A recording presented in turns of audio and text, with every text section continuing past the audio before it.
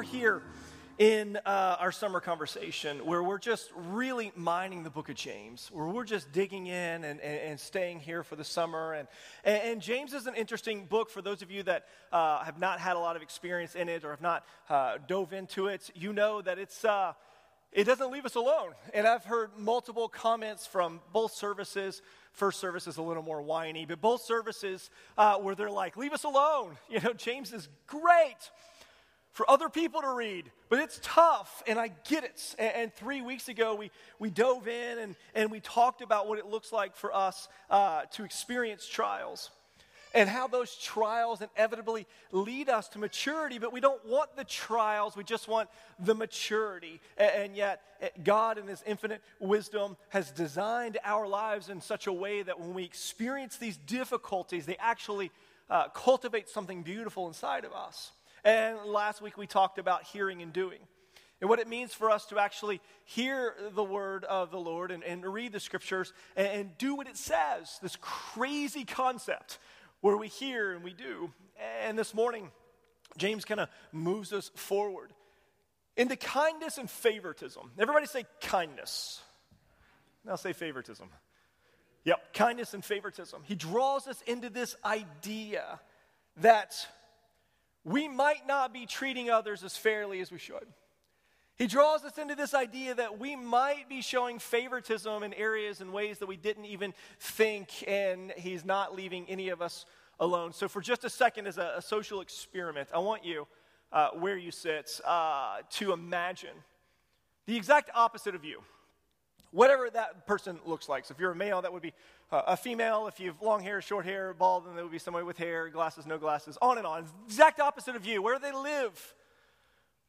What language do they speak? What's their socioeconomic status? Are they rich? Are they poor? What kind of clothes do they wear? Speak foreign language. What do they believe? What is their religion? What is their alignment with politics or morality or whatever? What is the exact opposite of you look like? Now imagine engaging in conversation with that person. Imagine entering into a conversation and seeking to learn from them and then to draw resources and wisdom. What does that look like to actively participate in a conversation with someone that's nothing like you, that you have nothing in common?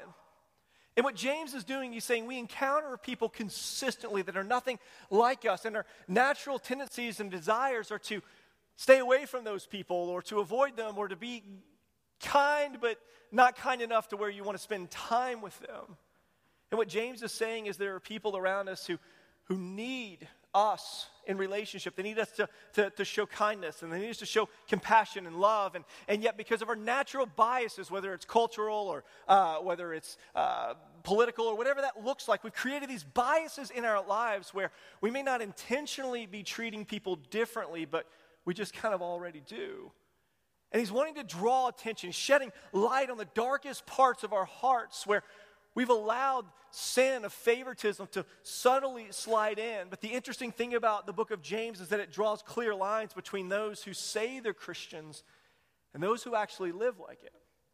And if we're going to be followers of Christ in thought, word, deed, and action, we're going to have to look deep inside of ourselves to say, am I showing favoritism? Because the weight of the scriptures that it challenges us to move out of our own comfort. The reason we spend time with the people we spend time with, and we go places that we go, and we talk to people that we talk with, is because there's a level of comfort.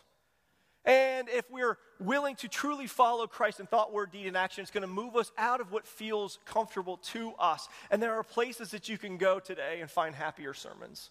It's probably too late to get there now, so you're stuck. But what I truly believe is that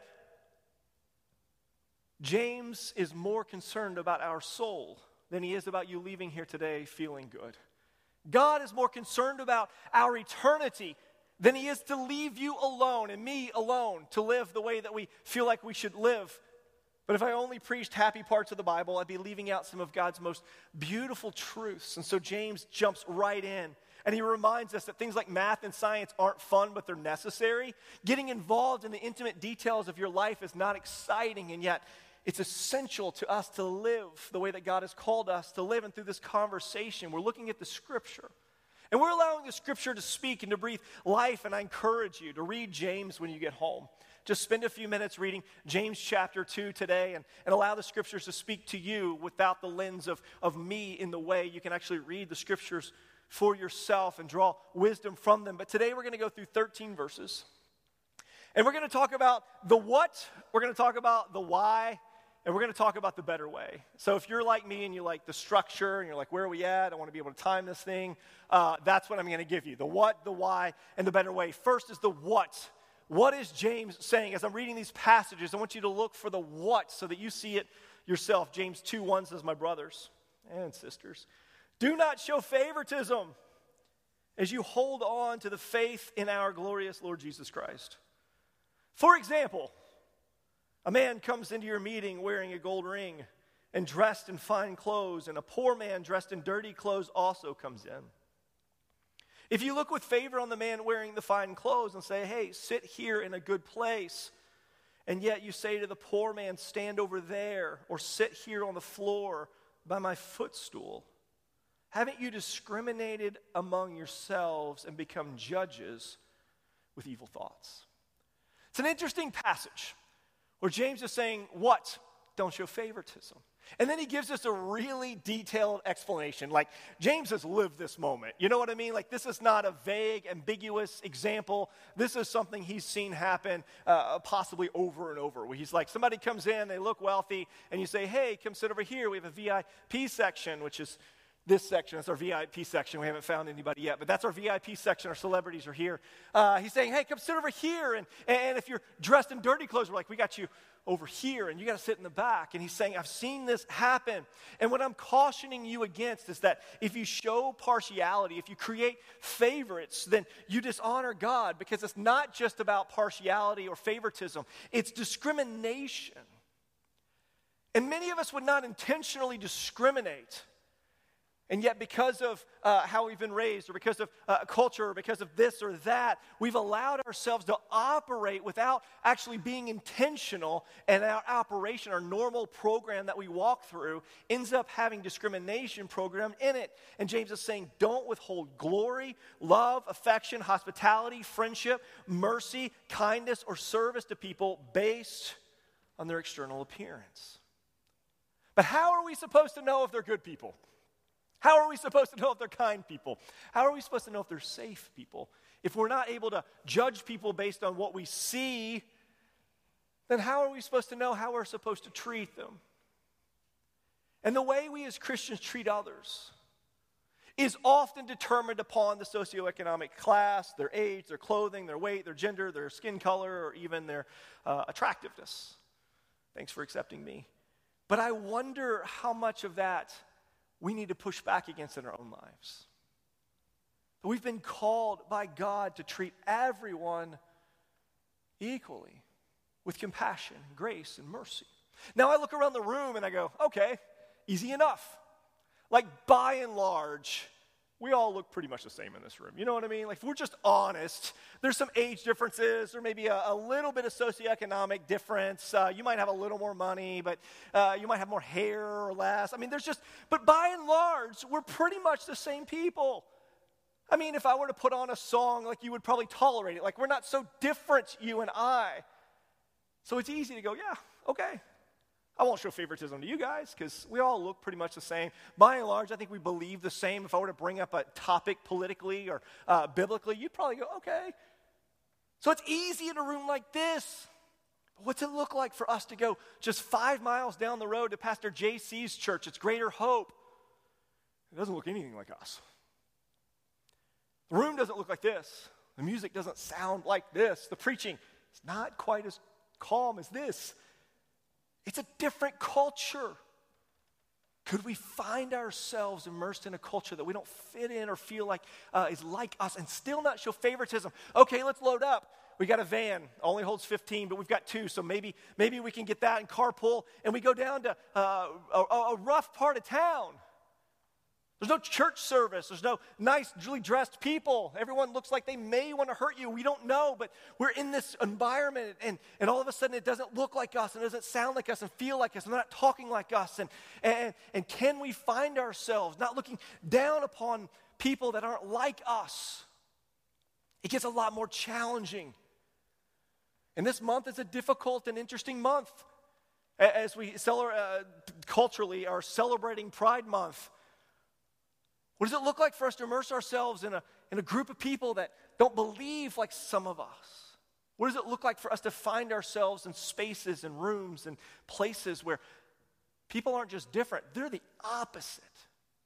Can we come to a place where we can still adhere to the words that God is speaking through James? He says, don't despise the rich and don't neglect the poor. And in order for us to treat everyone equally, we have to come to a place where we love everyone. Now, originally in my notes, I wrote, love everyone equally. And then I started thinking, well, that's not possible. I can't love my wife as much as I love the postman or whoever's delivering the mail. Like, that's not, unless the postman's your spouse. Then you should love them the same. We can't have the same love for the same people, right? So there are obvious levels of love where the UPS driver is not the same as your kids and the barista is not the same as your grandparents or whatever. So there's obvious levels of love. But you and I have to come to a place where we can love others equally. And there are times in very recent history where people, because of the color of their skin, were not allowed in rooms like this. There's a time in very recent history where you couldn't wear jeans to church or shorts to church, where you couldn't bring coffee in the room, where you had to have certain instruments and things had to be a certain way. There's been times where we as people, human beings like us, have created boundaries. And we all have them. Every one of us have these barriers that we've created. Whether we're honest about them or not, whether we even recognize it or not, we all have barriers where we go, as long as you live like this, as long as you believe like this, as long as you can fit in this window, and some of us it may be pretty wide, as long as you fit in this, then you can be accepted. And all of us have barriers. And what I've noticed about the scriptures is that there are boundaries in Christ, but there are no barriers to Christ. There are boundaries in Christ. We have the scriptures and morality is spelled out, and we believe in the biblical interpretation of what is sin, but we also believe in the biblical revelation of how we can find forgiveness and a pathway out of sin, and we uphold the morality that God has placed in front of us.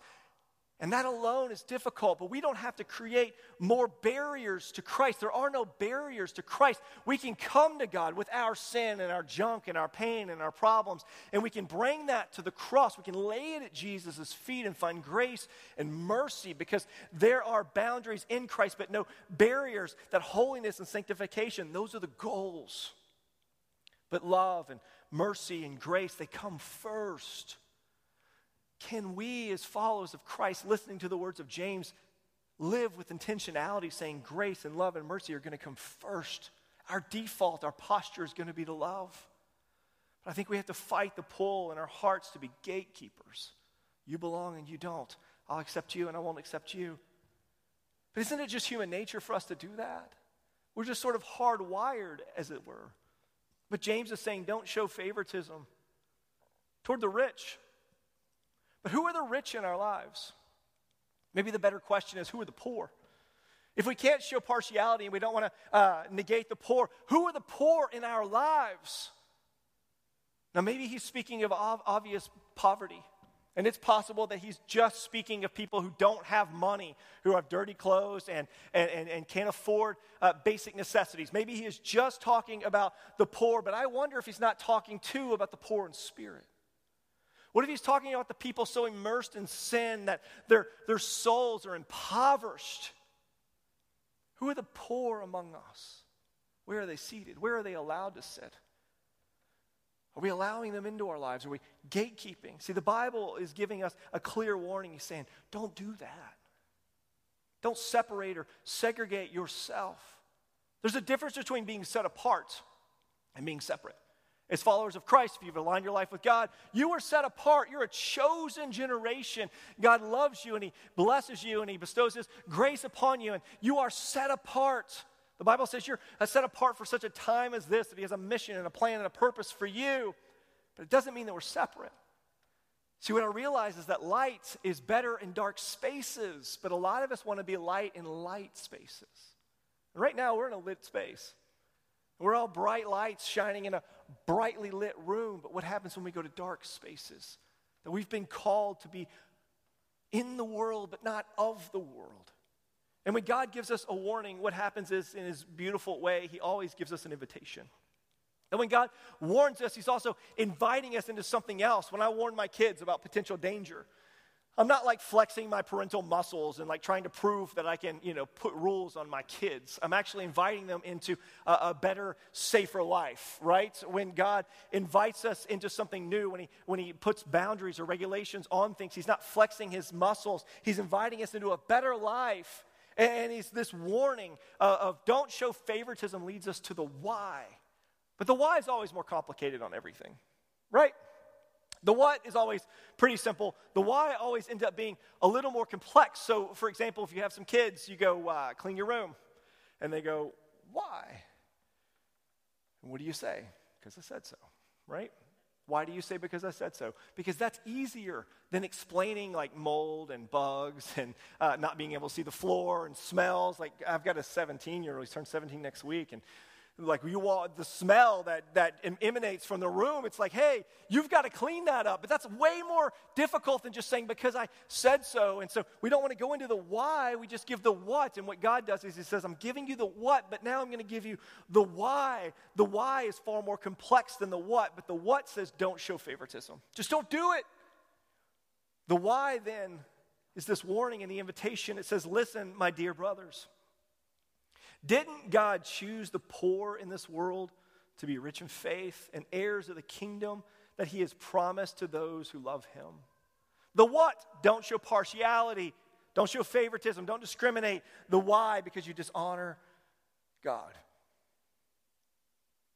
You reveal that you don't actually understand the gospel when you do this. See, the last time I played basketball at the YMCA with a bunch of strangers, mostly younger, all younger than me, which is more fun, but you shoot for teams. And you line up on the free throw line, everybody shoots, and the first, however many people are playing, 3, 4, make it, are on one team, and then the ones who don't do it are on the other team, and then obviously you win. And so there's this idea that we feel like God chooses us the same way. It's like, hey, you're all going to line up, we're all going to shoot free throws, and if you make it, you score, you do the right thing, then you're on the team, and if you don't, then you're not on the team. And a lot of us who can shoot free throws, metaphorically, would like to see the gospel work that way. Because then we're on the team. And yet what happens through the scriptures, and it's revealed to us through Christ, is that that's not how God works. And yet we want it to be that way so often. We imagine that the kingdom of God is like that, where God is picking the best and the brightest and the wisest and the wealthiest and the most talented for his team because we want to be that. We think that we're those people, and because we're chosen, because we're the best, and because we're the wisest and the most moral, then God obviously has chosen us, that God's team isn't made up of all of those. It's made up of the people who couldn't hit the mark. It's made up of people who are struggling.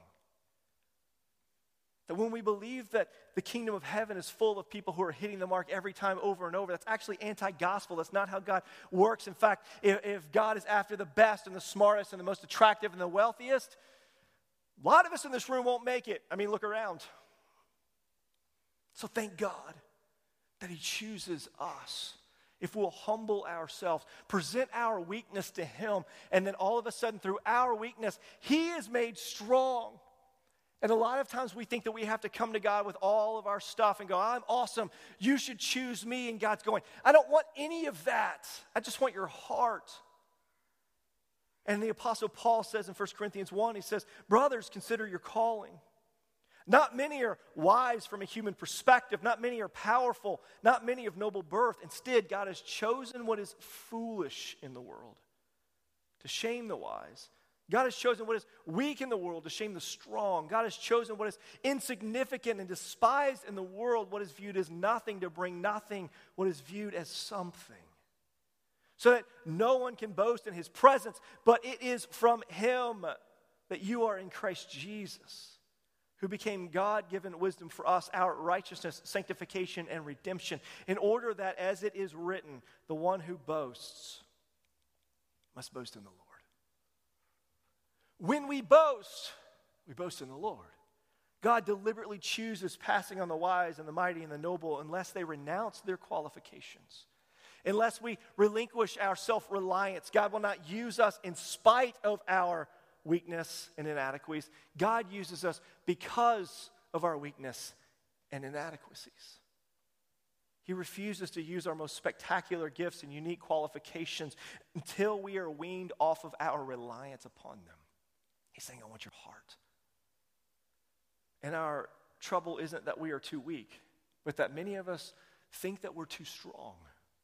Human weakness provides the best backdrop for God to do his work. And if we take all of this into consideration, then we begin to understand why we don't show partiality.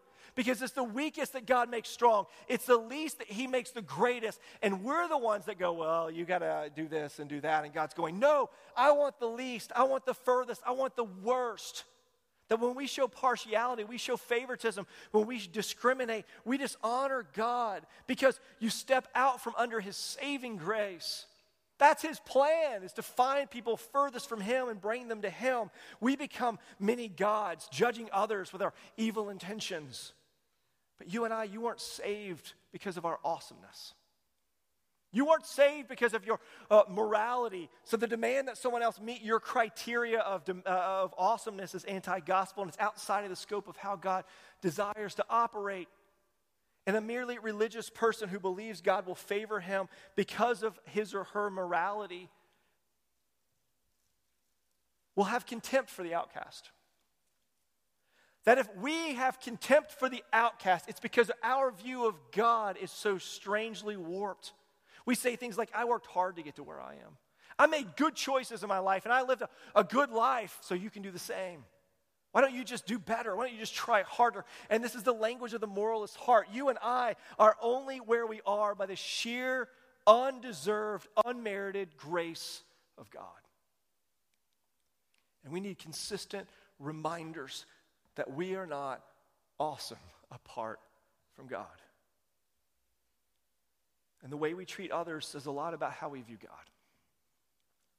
The way that we interact, the way that we gatekeep, the way that we love and accept or put off.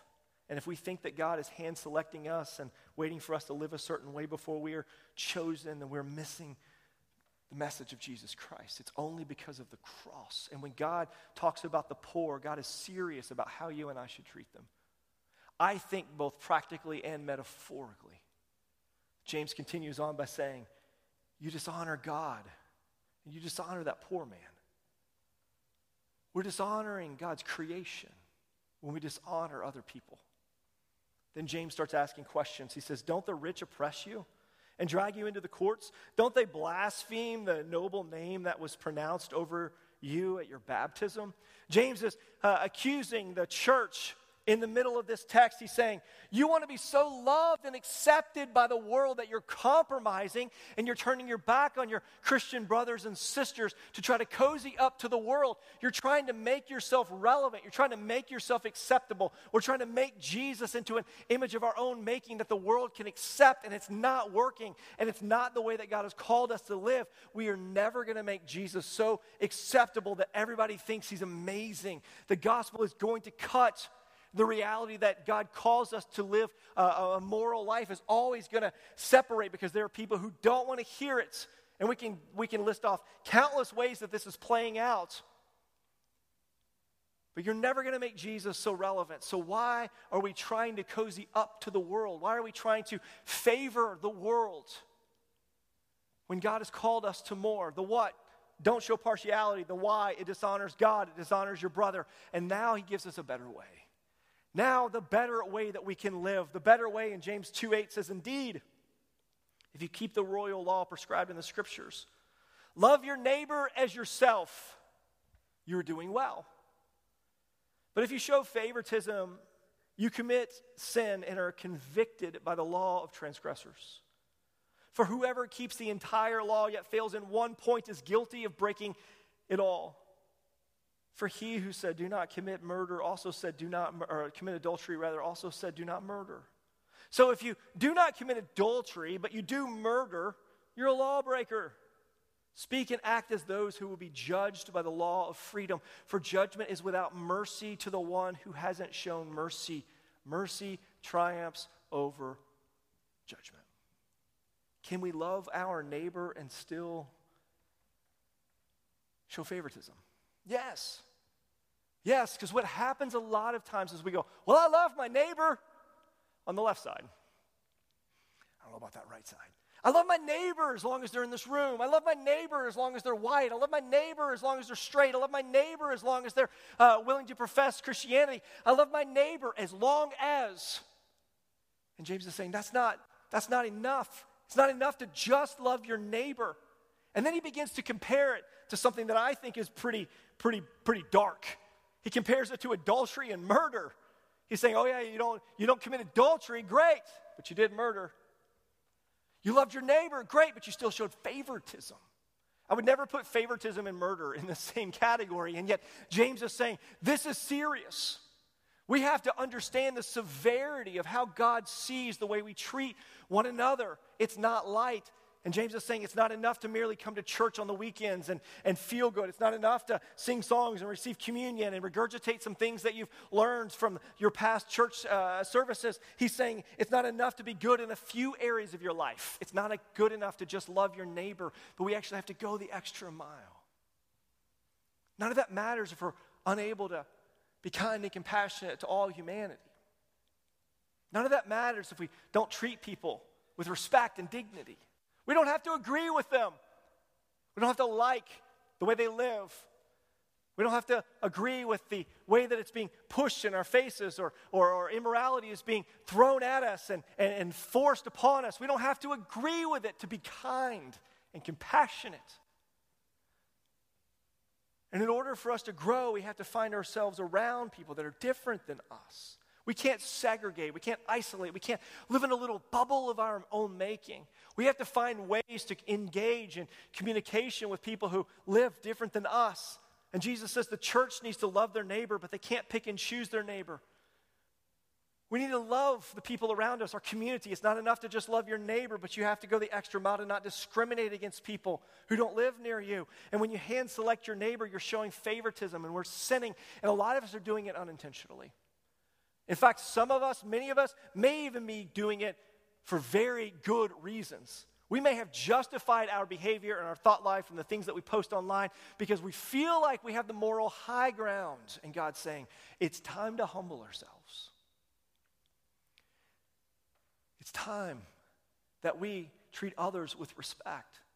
Doesn't mean that we have to agree with everyone, but we do have to love and show compassion. And Jesus will judge us based on whether or not we were obedient. His judgment will be righteous and holy, and he will not judge us based on outward appearance. It will be based on the sincerity of our faith and our obedience. God is good. He's a good father, and he's warned us, and he's invited us into a better way. And that better way is that we treat everyone with dignity and respect. Don't show favoritism.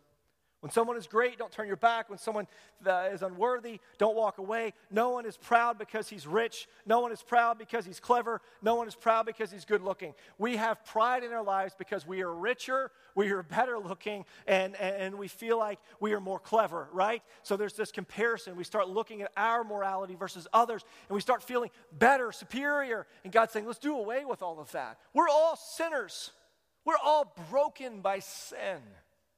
Every one of us need the grace and the mercy of Christ. So we should never see ourselves as better or more qualified than anyone else. The movement that we see ourselves apart from God is that we've got to get away from dishonoring him in the way we treat others. We've got to move further into respect and love. And we have to stop segregating and separating ourselves because we're all God's children. In Galatians 3, it says, for you are all sons of God through faith in Christ Jesus. But what's beautiful for you and I is that our identity doesn't come from money. Our identity doesn't come from our good looks, our talents, our abilities, our skin color. Our identity is found in Christ, who he is in our lives and what he's doing and what he's working on. And when we begin to view the people around us the way that God views us, it changes the way we relate and act and interact with others. And God's saying, I want to get involved in the most intimate details of your life. I want to get involved in your thought process, your actions, your words, the things you type and post and share. I want to get involved in your life, and I want to make sure that everything that we're saying and doing is bringing honor and glory to God. And I know it's tough. I know it's getting harder and harder out there to show love and compassion to people, because when we imagine someone who's opposite of us, we start imagining some really difficult people to love.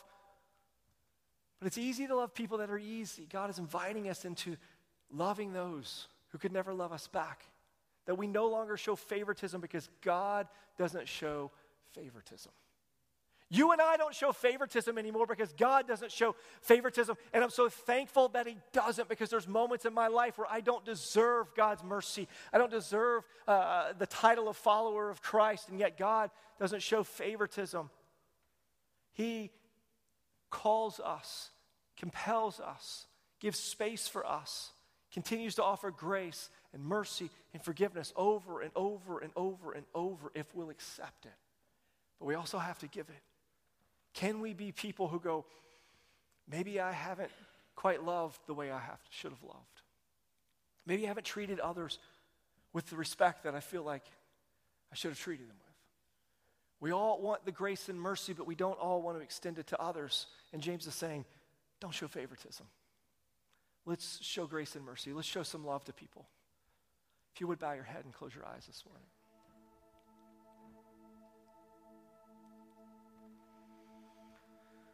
Lord, we confess that the gospel is good news for the oppressed and the oppressor. Both are raised up, both are liberated, but in different ways. The oppressed are raised up from the harsh burden of inferiority.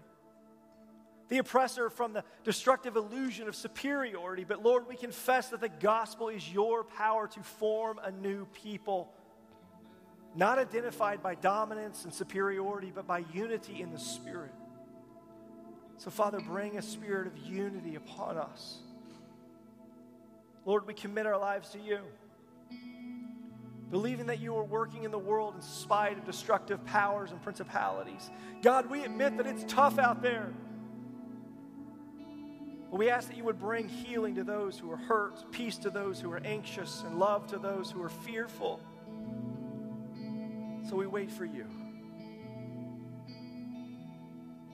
So God, show us the areas of our life where we need to get to work. Show us where we need to start. Cleaning up, cultivating, working, doing the hard work in our hearts so that we can show genuine compassion and love to others, just as you've shown to us. So that you may get the victory and the glory, so that we may point people to you, the God who gets involved in people's lives and eradicates sin and calls us to more. Father, may we be people who connect others to you. So make haste, God. Come to our aid. Help us. Strengthen us. Empower us. Give us wisdom as we navigate very, very tricky political and moral obstacles. Give us wisdom to view others through the lens of the Scriptures, where we walk carefully, leaning heavy in grace. So, Father, we praise you and we thank you. In Jesus' mighty name we pray.